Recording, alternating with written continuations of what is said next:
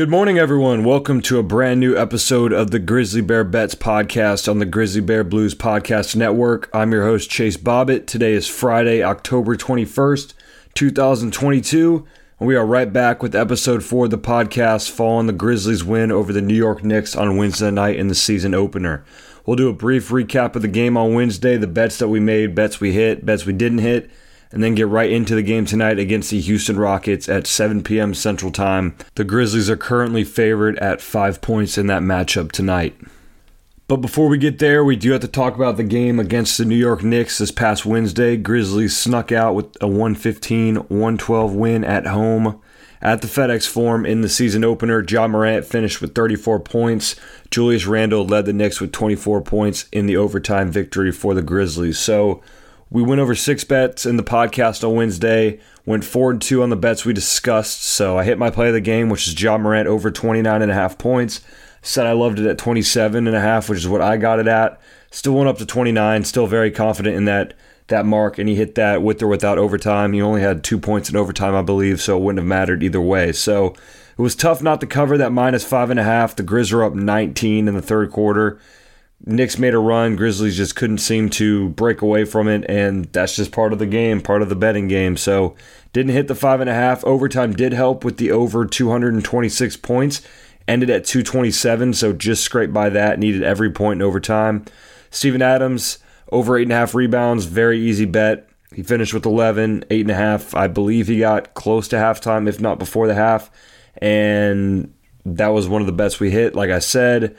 Desmond Bane, points, rebounds, assists. It ended at 26. So with this, he seemed to get injured. I know after the game, Taylor Jenkins said it was just a cramp, and he left the game at 26. I thought the bet was done, dusted there. He came back into the game, gave a bit of hope, but he clearly was not 100%, and he really shouldn't have gone back out there.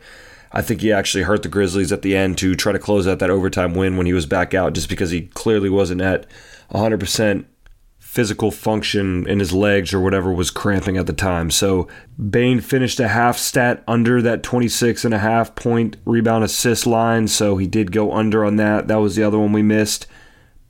Then the race to 10. This was one of my favorite bets. I talked about this at lengths on Wednesday, how much I thought this was a great bet, and man of the hour besides Ja Morant, Santi Aldama cashed this with a three-pointer with 9 minutes to go in the first quarter to hit the first to 10. So a win's a win. Nice considering all the players out. You had 3 players who would be very crucial in all rotations going forward this season, not in the lineup. Knicks were pretty much at full strength, close to as full strength as they could possibly be.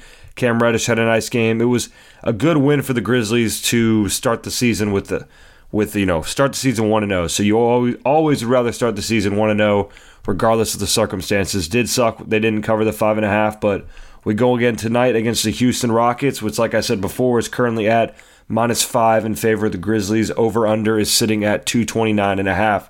Again, as always, have to remind you guys, this is not gambling advice.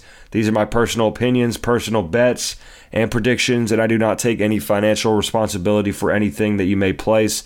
And as always, DraftKings will be the book that we're using for the lines that I provide today for this episode and all episodes going forward in this podcast. So getting right into the game, looking at the opponent to start off with, the Rockets on Wednesday also played. They lost 117-107.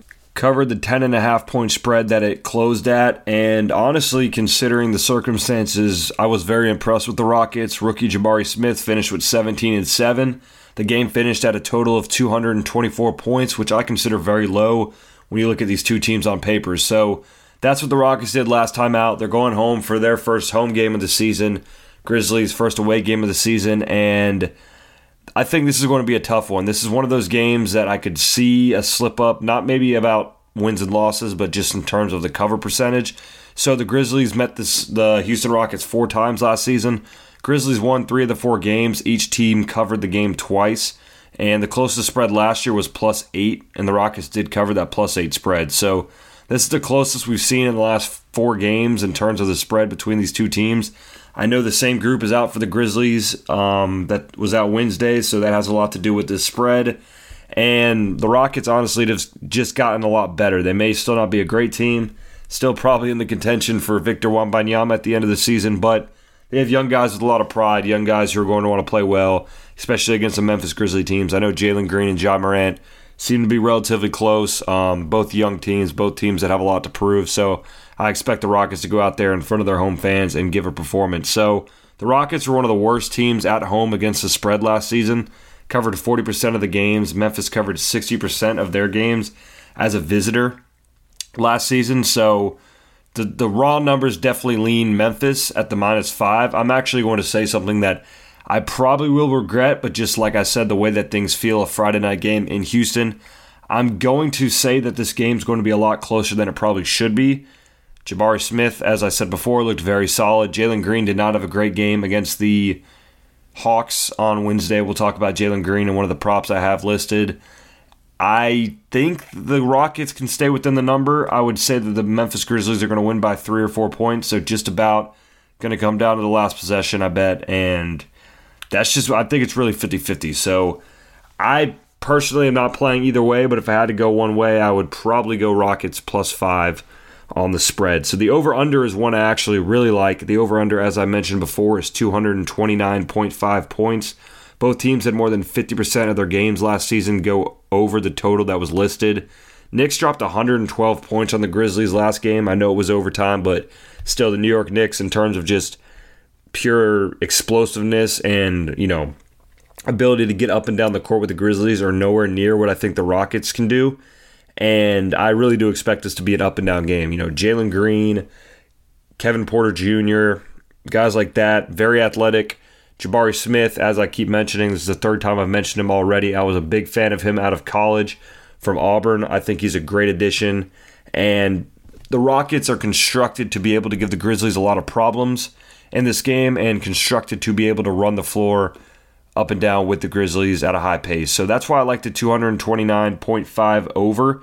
The total last season, or this total last season, so the 4 games they played last year, 2 of those games were over 229.5 points. So with all that being said, I really do lean over on this game. Not my bet of the day, but between this and the spread, I do like the over more than the Grizzlies -5 if you wanted to bet one of those two. So those are the team props, I guess you could say, for the night. Now looking at some player props for the game.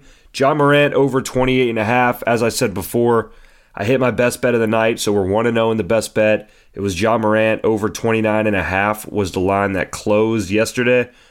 Line that closed Wednesday before the Knicks game. Before I saw it was at 27. It moved up to 29. If you can get this line at 28, definitely hammer it even more than you would before. But I have it at 28.5. So the books still have to adjust to Ja Morant and the amount of points he's going to score this year, especially with Jaren Jackson Jr., Zaire Williams, and Dillon Brooks out to start the year. He had 34 points last game. Easily could have gotten more of that. He was actually very efficient from 3 for 6 from 3. I thought his floater game looked very solid. He was, as I said before, this up-and-down game that we're going to have with the Houston Rockets is going to suit Ja's style of play just as much as it's going to suit Jalen Green or whoever's on the Houston Rockets. So he did struggle. He only played 2 games against the Rockets last season. He averaged 22 points. So he had 22 points in both those games against the Rockets. Missed the other 2 with injury. I like the over 28.5. I don't see who's going to guard him for the Rockets. Jalen Green's not as explosive as him. He's very athletic, but he can't play defense, so that would be a mistake. I just don't see anyone really being able to contain Ja. Ja should get at least 30 points in this matchup on Friday night. Jalen Green under 2.5 threes. So this is the first time this season I'm taking an opposition's prop and opposition play. Didn't take any Knicks players' props last game. Probably should have taken a Julius Randle one, but you live and you learn. Jalen Green under 2.5 threes. So I was very high on Jalen Green over threes last season. It hurt me more times than I would like to admit. He's not a very efficient three-point shooter. He shot 26% from 3 against the Grizzlies in the games he played against them last year. And Wednesday night he shot 1 for 7 against the Hawks from 3. So he's not a very good three-point shooter. I know he can knock him down. I think he looks optically like a much better three-point shooter than he is statistically. And eventually he should be able to get over this mark in consistent games going forward, but it seems like he's struggling to find a shot right now, especially after that Atlanta game. So I'm going to go under 2.5 threes from Jalen Green. And the Memphis three-point defense against the Knicks, granted the Knicks probably just missed some open looks as well that they probably should have knocked down. Knicks shot 24% from three on the game on Wednesday, so the Grizzlies can be a difficult team to shoot the three on.